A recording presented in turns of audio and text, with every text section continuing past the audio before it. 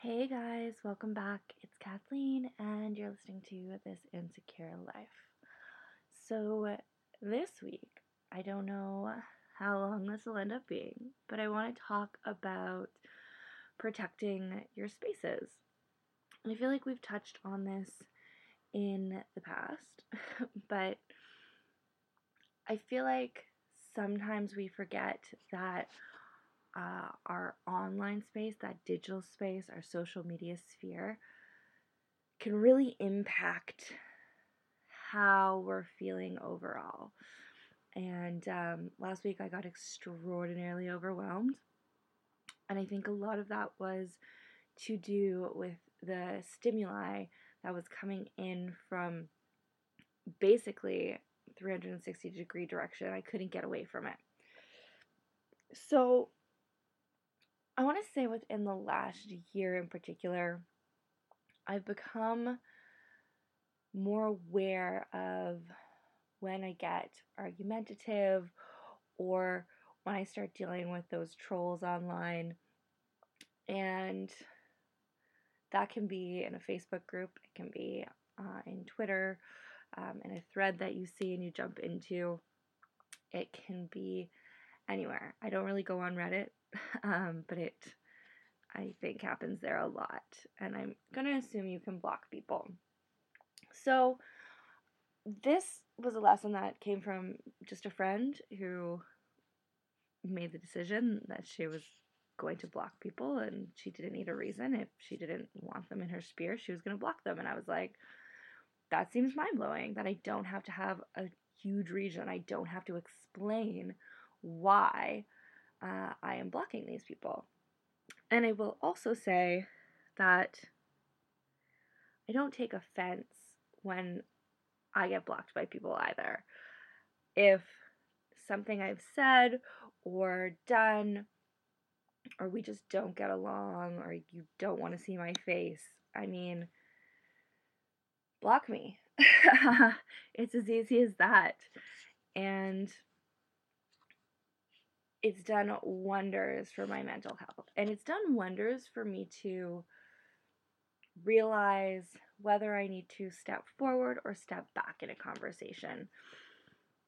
So sometimes I still engage when I'm not in the best headspace, and so it's reactive versus actual thought.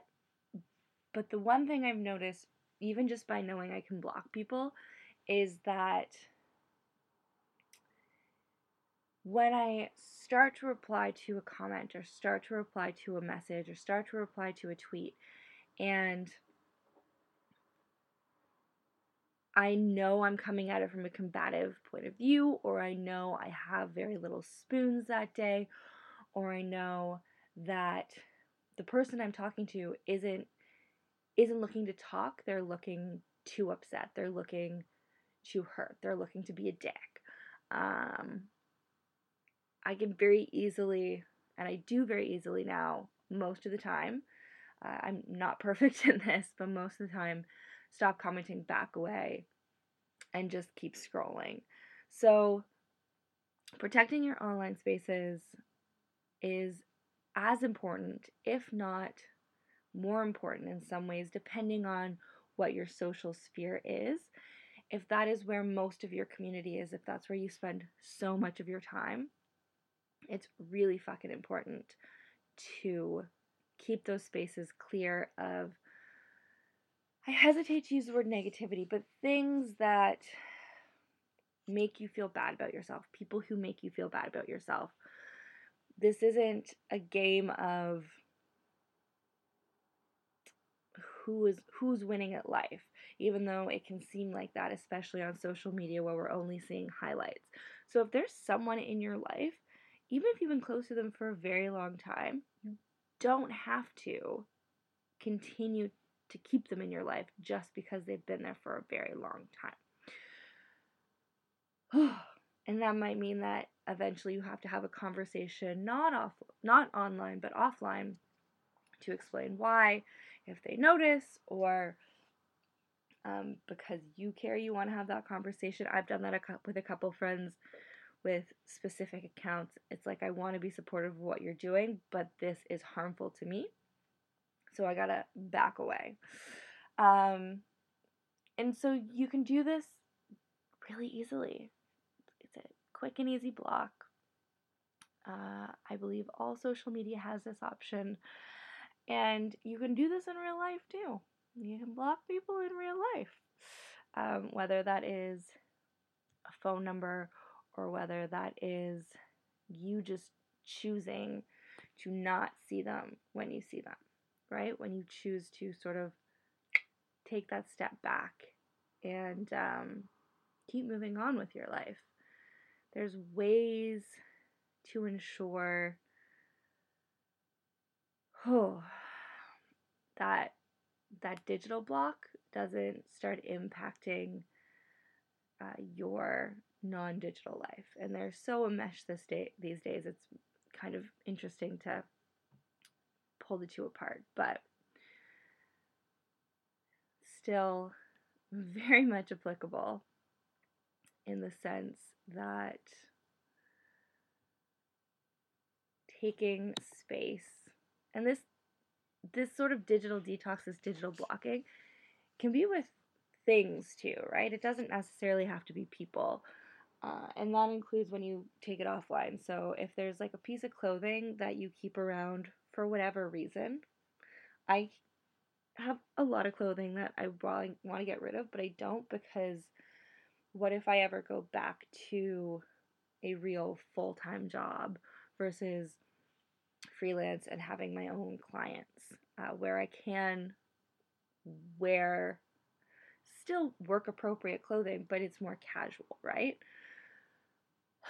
So I have some of these more formal things that I don't like, and I never liked when I bought them, but it was the only thing I could find that was appropriate and fit me, and so they just sort of sit around. But to completely detox from that is probably going to make me feel lighter and freer and better, and that's what using this like block hard and fast rule is. You never have to explain why you're blocking someone. If you don't feel good about them being around you, block them. Fucking block them. And that's it. It's like, if you need someone to give you permission, I'm giving you that permission. Having someone else say that you're allowed can be all you need, and it's wild that that's the truth. But we forget it, how harmful letting, for lack of a better term, the trolls get in, right? For letting people who may be in some way hurting, and so they're taking it out on us, or just have too much time on their hands, or don't like their life for whatever reason it is, and so find entertainment in bringing pain and suffering and hurt to other people. And they might not mean it, and I feel like a lot of times people don't. It's just an easy bear to poke. And here's the thing, you don't have to be the bear. You can shut that shit down real fucking fast. My tactic on Twitter lately has been, if I've been engaging in a discussion that has started as a discussion and then people come at me, if they come at me and they're fine, right? Like, it's fine to have a debate, it's fine to have a conversation. I'm perfectly happy to engage. But if they come back at me and they say something rude, or they say something racist or body shaming or something that impacts human rights, I shut it down. Depending on what it is, I might respond, give it 5 minutes, and then block them, so I think they'll get the notification. And sometimes I just block them. And it feels really good to just walk away from having these discussions with people who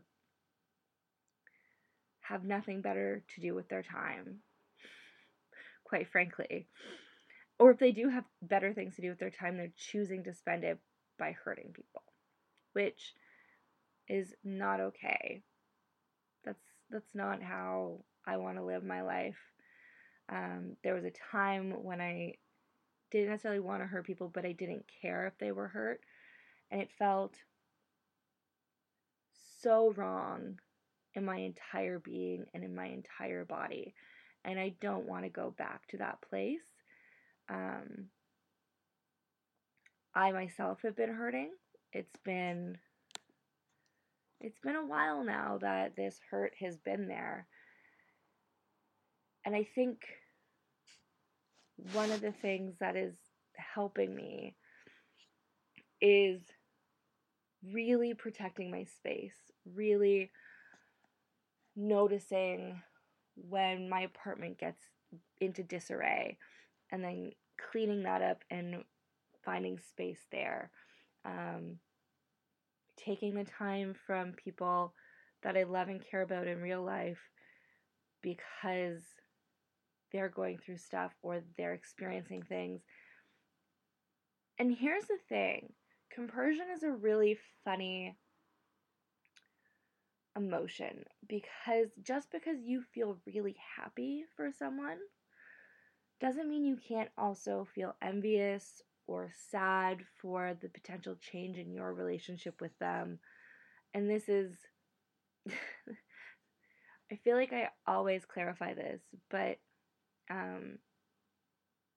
compersion is typically used for polyamorous couples, but it doesn't have to be. It's just that feeling of love and joy and excitement for someone in your life experiencing something good.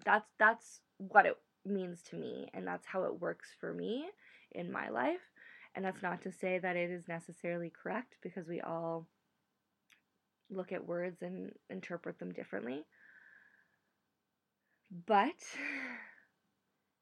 it makes sense for how excited I can be for people and how genuinely happy I feel. And then there's this like crushing sadness or envy at the same time. And this is a journey. I mean, my second episode last year was about comparison, and I talked a lot about jealousy in there. And I don't think I've ever been, I'm not phrasing this right. I've obviously been very jealous of people, but I've also been very envious of people. And I think most of the time it's more envy than it is jealousy. And I will say that there have been people that I have blocked that I am extraordinarily envious of, because I am. And I can't necessarily control that emotion, but they're not people who are close to me, and they're not people who have an impact by whether I have them blocked or not. So it's like, save myself some of those feelings that are hard to process and some of that mental headspace so that I can function in other ways. But being really hurt with no end in sight for when that may end.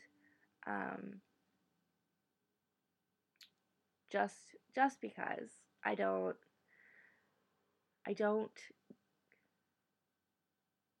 get over things and people very quickly.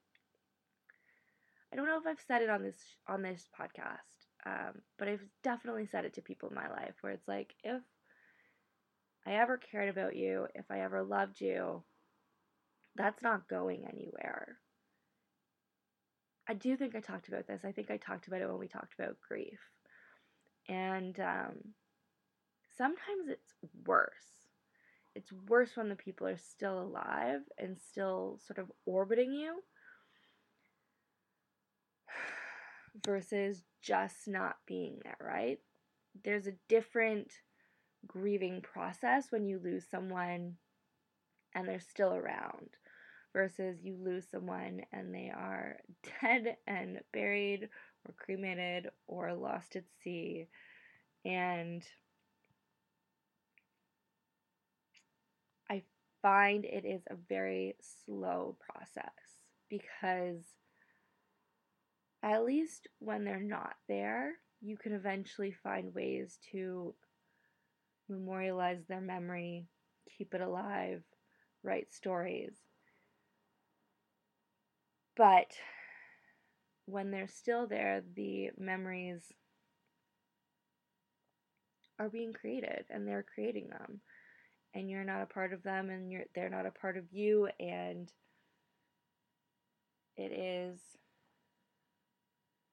a really unique grieving process, which is why the block comes in real handy. And if you're the type of person that just needs to block someone for a couple weeks or a couple months, then you want to unblock them. I used to do that. I used to block people, and then I would go and check my block list sort of every 5 to 6 months, see who was blocked, unblock them. But like most of my family is blocked on social media. I did that in March, actually right before I lost my grandma, and it's one of the best decisions I think I made for myself. And here's the thing, I love my family. I love them. We have weird, complicated relationships, as I think everyone does, but I adore them. And that means I think it's healthier for us to have distance and space, which sucks.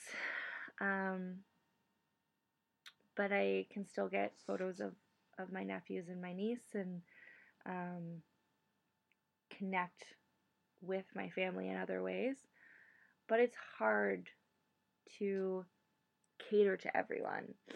And I want space for just me everywhere. Because I'm selfish. So yeah, that was a really difficult decision for myself, but it's been really good for my relationships with them overall. And that's the funny thing about creating boundaries, and that's essentially what blocking people is. It's creating a boundary, taking your power back, your space back. And when you do that, people show up differently.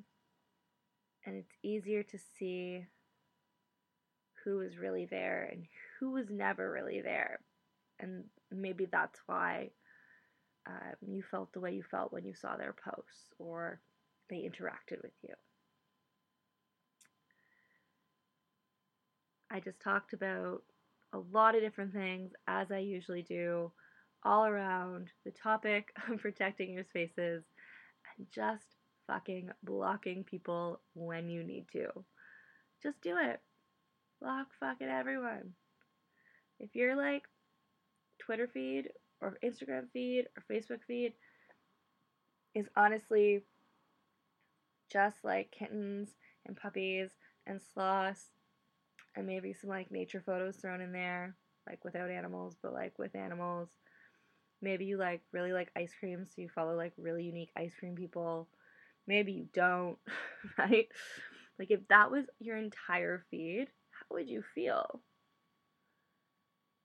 If there's a continuous motion of when you scroll or when you see and people treat you shitty, and it shows up in your body when you see them or you see a post by them, give yourself the space. Put them on mute, put them on block. It sounds drastic, but it's not. You're allowed to cut out things that don't work in your life to shape the life you want. And that is all I'm going to say on that. I do hope that I can continue to be okay with blocking people, and that eventually the hurt that I'm feeling subsides. I love you. I adore you. If you need to peace out, peace out. If you want to take a breath with me, let's take a breath together.